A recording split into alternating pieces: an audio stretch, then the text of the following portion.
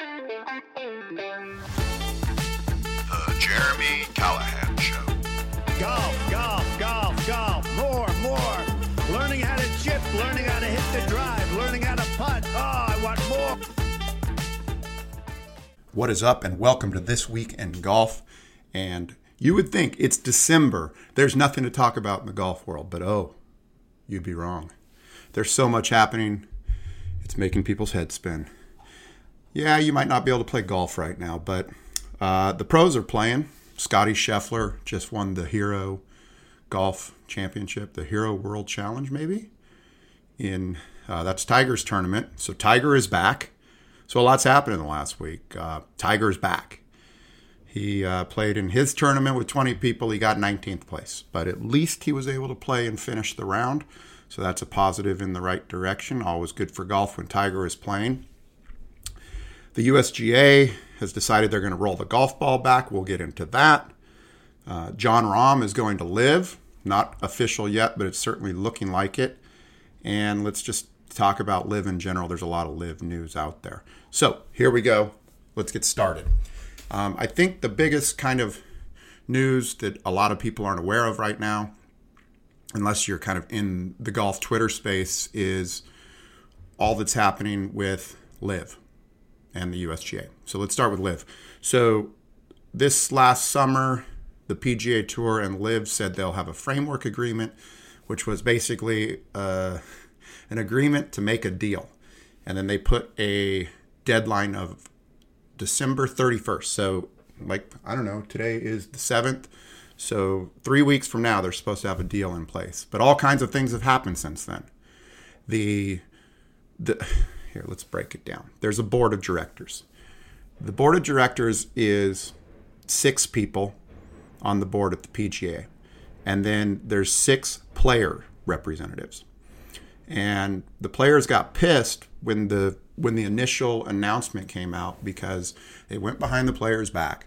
So the players got their act together, we'll say, and they got Tiger on the board. Number one, they got Tiger on the board. So that was 6 and 6. 6 players, 6 executives, we'll call them. But one of these executives quit. And, he cited, I can't be involved in this deal because of the Saudis and blah, blah, blah. So there's only 5 seats there on that side. And there's 6 player seats. And then they filled one of them with Tiger, the most powerful player in golf. So they already have a voting advantage, 5-6. Now, I haven't looked at the details and the bylaws and everything like that, but it looks like the players are now trying to change the bylaws so that they have more power. So, but if you think about this, there's 6 players. Oh, wait, one more item. Rory McIlroy was one of the players, but he backed out. He came out. He got off the deal. And then he had some choice words to say about Patrick Cantlay. And now it appears as though, after today's news, as Cantlay's calling the shot. They say Cantlay's calling the shots on the players' side right now. So you got Patrick Cantlay. You have Tiger Woods. Rory left. They backfilled that position with Jordan Spieth, Charlie Hoffman, and I forget a few of the other 2 on the board. But that's the player side. And then Tiger has this guy, I think it's his business partner, and I forget his name right offhand, but he's somehow involved in it as well. So he's like advising the players, or he's on their side.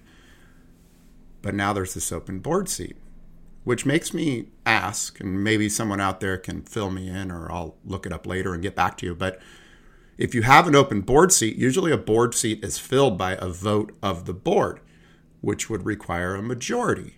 And the players have the majority. Right now they have a 6-5 advantage because there's an open seat. So I don't think you can vote for the open seat. So that's a 6-5 advantage.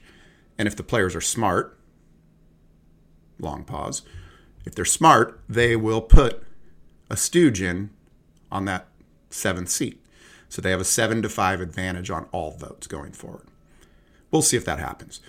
But anyways, nonetheless, here we are 3 weeks out from an agreement. There's no agreement in place. There's either going to be an agreement or there's not going to be an agreement.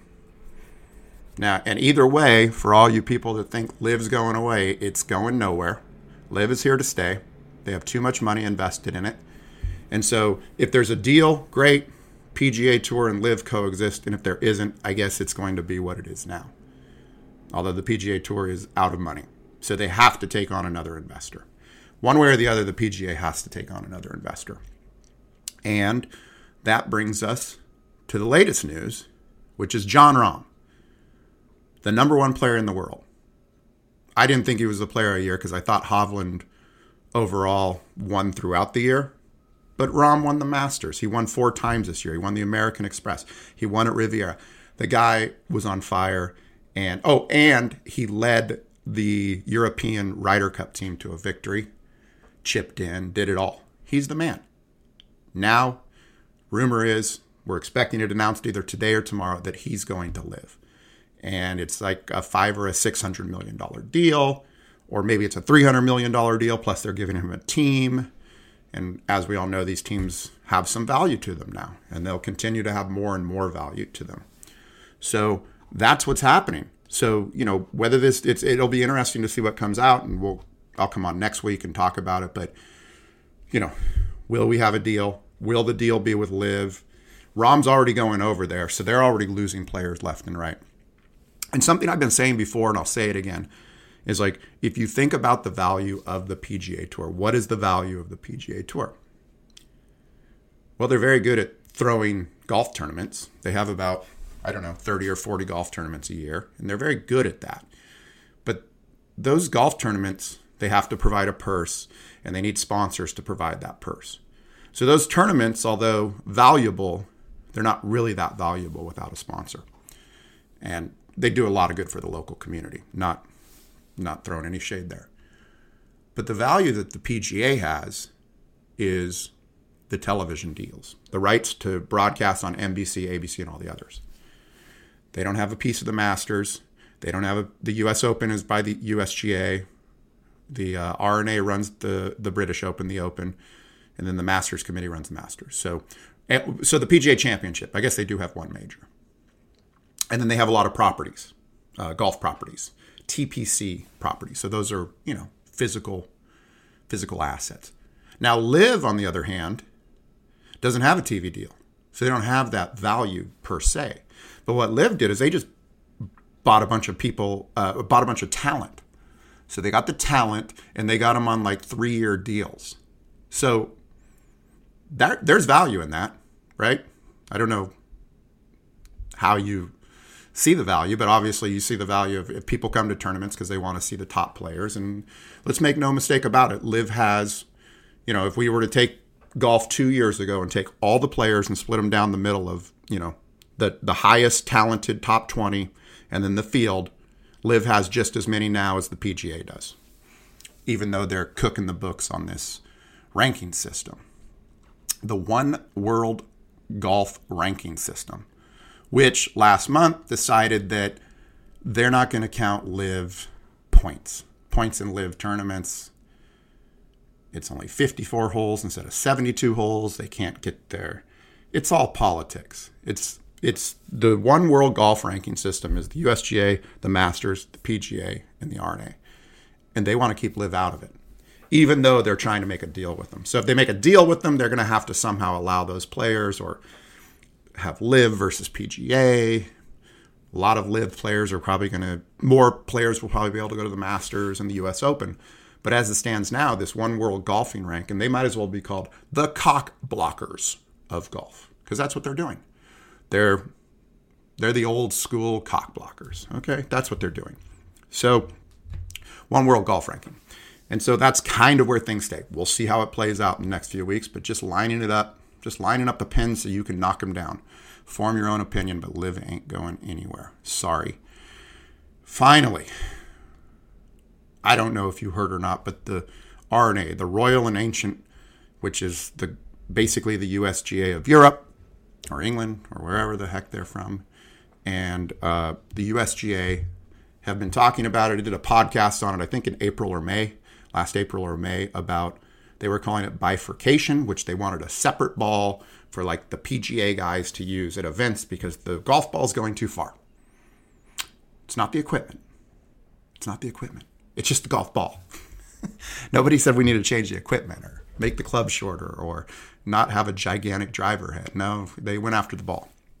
So what they did this week that they announced is that that they are going to roll back the golf ball, not in a bifurcation, not just for the pros and the PGA events, but for everyone, starting in 2028. The ball will be rolled back. Your golf ball is going to go 20 yards shorter. 20 yards shorter. Oh, they say it's only 5%, but it's going to be 20 yards. And let's face it, we're not good at golf. You know, I'm pretty good, single-digit handicapper, but I don't feel I'm good at golf. Hell, I'm 50 years old now. I can't hit the ball as far as I used to. And so now they're saying they're going to roll the ball back on me and they're going to take more distance away from me. I think not.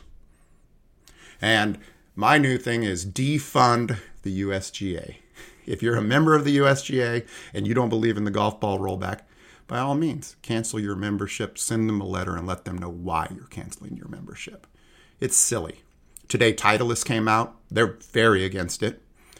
I think that we'll see if this thing actually happens. I mean, quite honestly, I don't really see it going through. Well, I see a couple of things happening. Number one, I don't see it going through.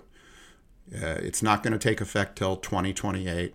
There's going to be so much hemming and hawing and back and forth that I believe that that'll get quashed.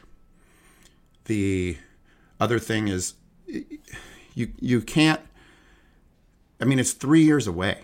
Here's the other thing. You can't put the genie back in the bottle. Do you think that I am going to hit a golf ball that goes 20 yards less than it currently goes right now? No. I am going to play a Pro V1 until they stop making them. And then once they stop making them, I'm going to call some people up and I'm going to start a company making golf balls with the Pro V. I'm just going to take the patent and keep making the ball. Put a different logo on it. In fact, Titleist is probably just going to do that. Probably just like make a sub-brand Titleist and it'll be the old Pro V1 and then they'll make the new ball. So that's what's going to happen with that. Now, I know what you're thinking. Oh, these guys hit the ball too far. Oh, the game is getting too easy.